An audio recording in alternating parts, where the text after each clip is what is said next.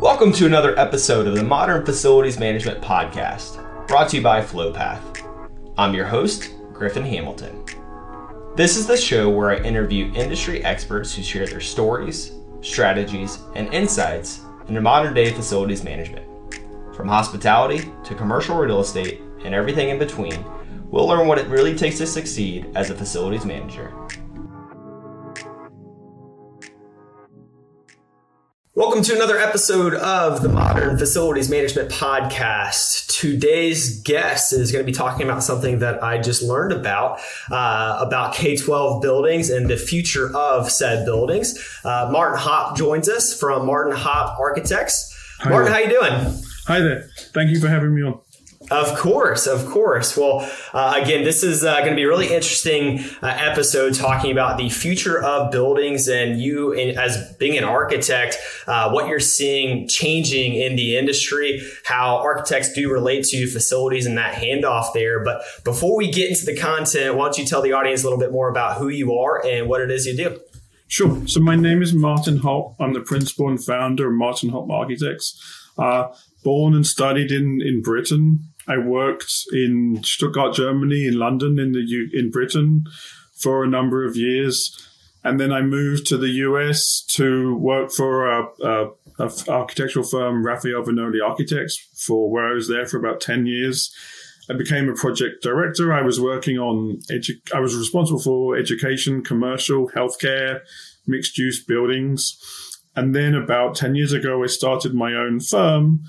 And whilst we work in a number of sectors, primarily we work in the education sector. Got it. And so with your experience, what has been unique about the education space compared to the other buildings you've been working on? I think that education covers a wide range from K through 12 through into university buildings. But all of them, I think that the ability to work with really interesting people. I've done laboratory buildings where you're working with scientists working on neuroscience issues. When you're doing K-12 schools, you're working with kids in nursery schools.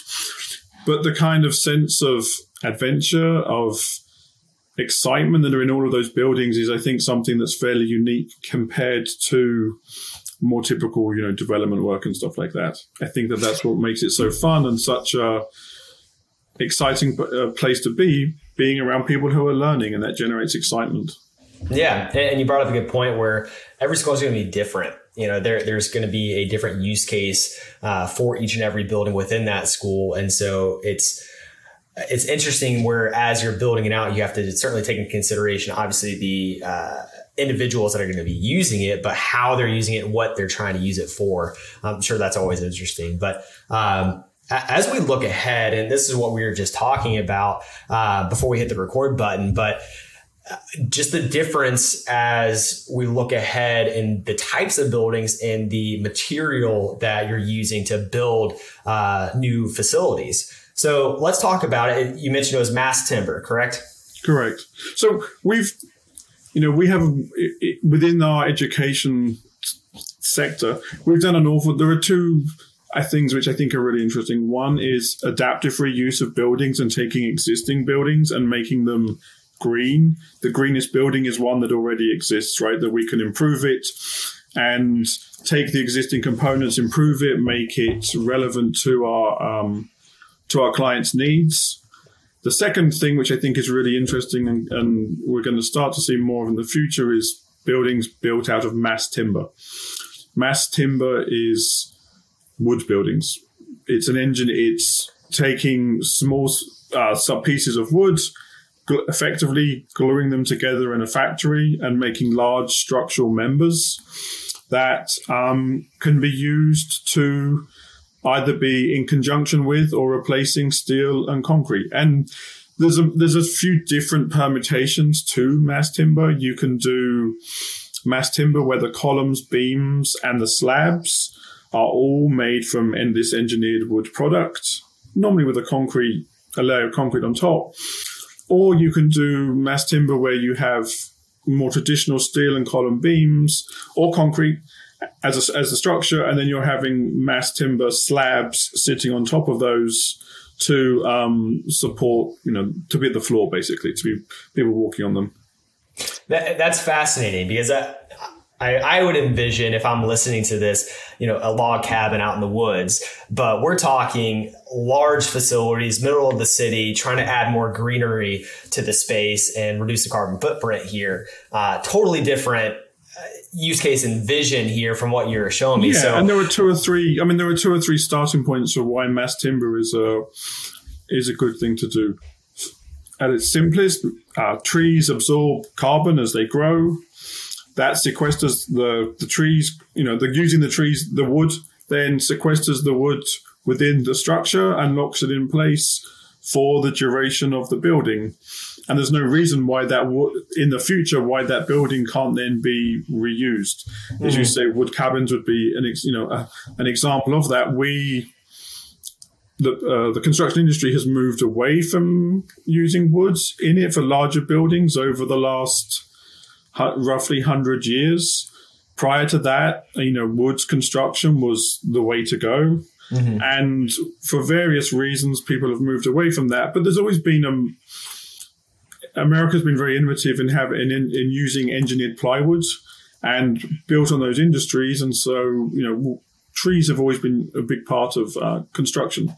What we're seeing, and it's grown more in Europe and now moving into America and the other continents, is using these engineered products to replace the structural systems, basically. Mm-hmm. That's interesting. And someone might be, driving down and thinking, well, it's wood. What about in a fire? Like in the worst case scenario, I could see so many different things wrong happening. So what's the pushback there? So the way that the wood that we're talking about is not small 2x4s, which are more likely to absorb, to catch on fire and to burn through the section. The wood that we're talking about could well be 8, 10, 12-inch diameter, 8 square columns. And they're designed so that the structural component of the column is normally surrounded by another 1.5 inches or so of wood, so that in the event of a fire, that outer layer chars, but the inner diameter, which is the area which has been designed and engineered to carry the loads, is unaffected by the fire. That charring creates a kind of a strong outer layer within which it can't burn beyond that.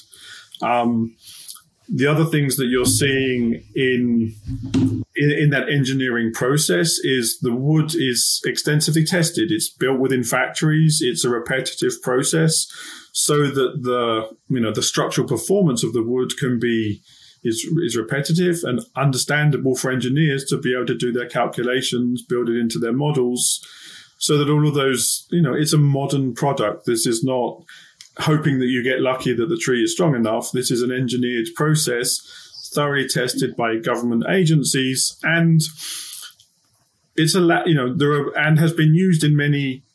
has been used for a long time. It hasn't been a lot of it done, but it's with the growing awareness of sustainability, of global warming, of carbon issues, it's coming back to the fore. But I think also just modern business models are better able to integrate it into the process and turn it into a larger industry. And we certainly see that in Europe currently, that it's highly popular. Why do you think it's taken so long for this to come over to the States? I think there's some, America hasn't been aware of green issues, I would say. I've been here long enough that LEED and sort of sustainable building movement was new. Clients who supported LEED buildings 15 years ago were seen as being innovative and brave. And now we see amongst all institutional projects, LEED is a pretty common thing, right? It's pretty widely recognized, and it's seen as being a sensible business thing to do, right? If you build an office building with LEED, you can charge higher rents. I think we're going to see in the same way that mass timber is something that is a bit scary to a lot of people right now. No one wants to be the first here, but you're starting to see very smart developers, a lot of the Ivy League universities have mass timber projects under development and in construction. And I think they are the lead for this movement. Again, it's further along in Europe, but I think here in the US, that's where you're seeing, and you're seeing, large developers here build office buildings out of mass timber because they think they can charge higher rents for better quality space. And I think that the Ivy League universities have their own reasons for doing it, but I think that we're starting to see that filter down through the ecosystem of construction professionals, facility professionals, and there are just so many reasons why it's a positive. You brought up LEED earlier, and I was actually wondering that where does LEED come into play with this type of building now? So, I mean, mass timber can help you gain additional points within LEED. I think that, I guess to place mass timber in the context of the carbon discussion, carbon creation, there are two forms of that. There's embodied carbon, which is when you make a building, how much carbon is created in the process of making buildings. And then there's operational carbon, which is how much carbon is involved in the ongoing running of the building. Mass timber gives you an ability to reduce the amount of embodied carbon that's produced during the creation of buildings. It doesn't necessarily change the operational carbon. And so LEED is just one of many certification systems which look at how buildings are put together and the many complexities of green buildings. So mass timber is just one tool which you can use to reduce your embodied carbon, but it's a significant one. And when you're building in steel and concrete, there are many other complexities, and people tend to think that they create more carbon, those types of buildings. There's one of the photos that you were showing me earlier. It was really interesting because the outside of the building, there's more greenery there. And so that was also something that was aesthetically appealing for me. This is a beautiful building, a beautiful structure, but on the outside of it, it feels like, although you're in a city, you're in the middle of a forest, right? And is that something where you see that type of design, that being more common, of like having that greenery, not part of just the carbon discussion, but the aesthetics of it as well? Yeah, and also truthfully, it also ties in a school into the programming of the school. What's really, and this is sort of a slightly separate issue to mass timber, but what's really exciting is when the kids who are doing earth sciences classes, who are doing, when you can start to integrate the building into the teaching program so that students don't just think of their lessons as abstract theoretical exercises, but can start to, and particularly in cities, start to touch earth, right? Can start to grow plants, can start to be involved in seeing things grow and take responsibility for something.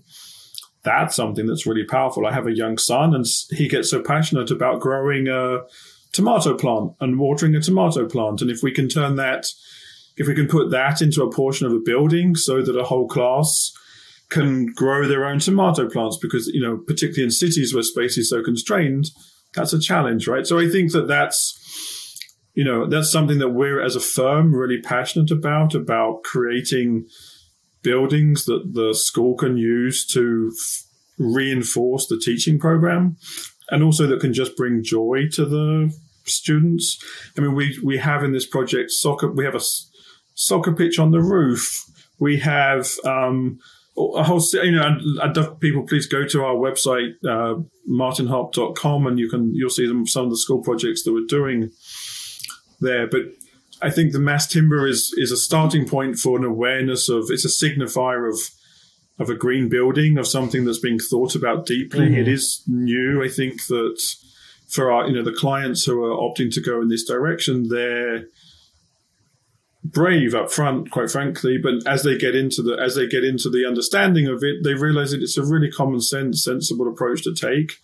But there's the beginning of the process, and what's going to be great is that we can build projects like this where principals, where facilities directors, the people who help make decisions about the next, appointing architects to build more schools, are going to have buildings they can go and touch and see this. And experienced it and realized that it's a very natural thing. If you look at some of the existing schools, 100-year-old school, actually they have a wood structure inside of them. And so there's been a period of time where we've moved away from that. But maybe there's a period of time coming now where we're going to go back to, in some cases, using wood as part of our buildings. And I think, biophilia is something that the bringing nature into buildings, wood structure is something that can be a component of that. Growing plants inside the buildings, on the buildings, is a further component of biophilia. And biophilia has been shown to reduce stress and mental health issues for people using them. I think post-COVID, everyone is thankfully so much more aware of mental health issues in schools and educational situations. COVID really put such a stress on everybody, and some of those issues thankfully are coming more to the fore and people are thinking more about it. And if we can design our buildings so that they help reduce mental health issues and stresses, and they're one part of many issues in that topic, right? But it's something that can be done within our current approaches. It doesn't require invention, or it doesn't require lots of people to help that. It can just be one tool amongst many. But I think that post-COVID, people are also just looking again at schools, realizing how important they are to their communities, realizing that people, when the school shuts down, the community kind of shuts down, right? People have to stay at home and look after their children and all of these things that come out of that process. I think there's a reassessment of how important schools are in people's lives. And we're fortunate now to be designing schools post-COVID and also start to introduce this new layer of materiality, which is mass timber structures for schools and buildings of this scale. Yeah, you make a great point. And it is one of those things where it's not always appreciated as it should be until it's gone. And school during COVID, I mean, you nailed it. That was something where, we've all grown up going to school. You send your kids away to school for the day. But once I was taken away and you saw the impact on both, yourself as a parent, but also the students, that is one of the positives, I guess, out of COVID, is that, to your point, was brought front of mind. Now we are making changes, and there are actually things happening to address the environment that we're sending, this next generation to, right? And the data shows that also, there's so many studies now which talk about the importance of, what are typically seen sustainability issues to the performance of students within schools. Yep. And that ties into, the facility manager changing the filters on the HVAC systems and the basic stuff, keeping the schools clean and tidy. But all of those things lead to better exam results for students. And that's really what, that's why we have schools, right? Is to help educate people and help make it easier for everyone to learn and grow. And that leads to better financial outcomes ultimately for individuals and society if we can help with education. So I think that just, mass timber is one string, one arrow in the quiver of how we design better schools. But I think just an awareness of the sustainability issues, wellness issues, how we make healthy buildings is so important. And hopefully post-COVID, people are more aware of that. Air quality issues are on the front of many people's minds, but there are so many other issues. And if we design them in from the beginning of the design process, they don't add a lot in cost to that. It's about thinking early on and getting a talented design team who are open-minded to the latest science, the latest thinking, and don't just, we can do better. And that's what we should be doing. Yeah. And on that, you mentioned the role of the facilities manager. Talk to me about that and how it's different with that type of building and the ongoing support of that building with maintenance and improvements after the build, because I know that could be a big issue and, something that is new and newer technology could be a little bit scary, but talk to me there and the differences. So I think there's two things. There's two things there. The first is, and this is the same for all design projects, integrating a facility director into the design process from the beginning is really important. When we've struggled on projects or we've had some challenges is when the design, the design department for the school district is separate from the facilities team for the district, and they're not talking. They see, facilities pick up the building from the day that it's finished, and the design side of the client team move on to something else. That process doesn't go well. We want to integrate from the beginning so that the facilities director is involved in early meetings. They're giving comments to finish issues, to helping select the HVAC systems. If concerns about mass timber, they should be answered on day one. Because if you have someone who feels that they've been forced into something, it tends not to go well, right? If we can integrate them from the beginning and make them feel that they're part of the selection process and aware of the issues, that ongoing process seems to go better. So I think that's the first thing. And where we've had good fortune on projects is by getting those people involved in the process really on. I think then as we go forward and a building's coming together, also integrating the facilities management team into the commissioning process, getting them on board so that they learn how the systems start up, how they're involved in the programming of the building, of setting up the HVAC and the building management components. All of that stuff is also really key.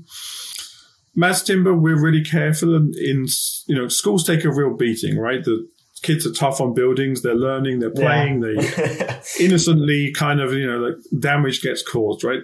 That happens. But I think that we're careful in schools as to where we think it's appropriate to use mass timber. It's a really wonderful product, but you may not want it to be may not want to make a wall 6 foot high running along a corridor because it's a bit more sensitive and it's harder to repaint it. You can repaint it, of course, but that would take away some of the qualities of wood. Using it in the structure, using it in the ceiling so that it's not easily touchable, brings warmth to spaces, deals with acoustic. It can help with acoustic issues, can help with a range of different issues depending how you spec it. But I think you have to be careful.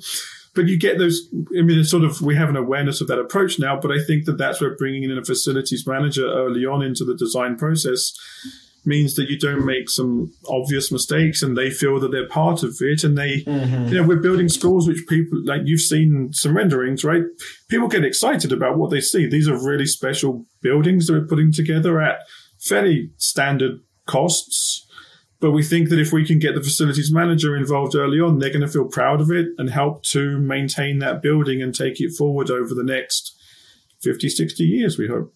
Yeah, absolutely. And I mean, you nailed it. It is so important to collaborate on both sides because if not, then you're right. Someone is just getting handed over a project that they feel as though is forced on them and they may not be as well open to it, right? Exactly. Well, Martin, I certainly appreciate you coming on here. I do have one last question for you. I ask everybody, and that is who or what has had the biggest impact on you and your career? Sure. So I've worked before starting my own firm for 2 or 3 really good firms in Germany, UK, and America. And I think that in particular, there were 2 principals of 2 of those firms, John McCasson in the UK, and then Raphael Vinoli, who's a very well-known architect here in the US. Good and bad. I've learned an awful lot from them, and you learn as much from the bad as the good. And you have to sort of synthesize those experiences to help form your own approach. But I think that those 2 people I look up to greatly, recognizing the good, as I said, the good and the bad, the strengths and the flaws in both, and trying to make yourself, build a next generation of firm that can take ideas forward. But, those are wonderful businesses and wonderful architects. Yeah, love it. Well, hey, once again, Martin, certainly appreciate you coming on. This has been incredible. I'm really interested to see how this picks up in the States and how it transitions over from Europe and over to the States and the impact that it has here in the future. But once again, thank you for coming on. I'm going to have in the show notes where folks could find you, your website, and a few projects here. And I would highly encourage folks to check it out because it is very interesting, aesthetically pleasing, and I am eager to see this more common across the country. Thank you so much. Thanks for having me, Griffin. Of course. Take care, Martin. Thanks for tuning in to another episode of the Modern Facilities Management Podcast. Make sure to subscribe for future episodes and follow us on LinkedIn for more facilities management content.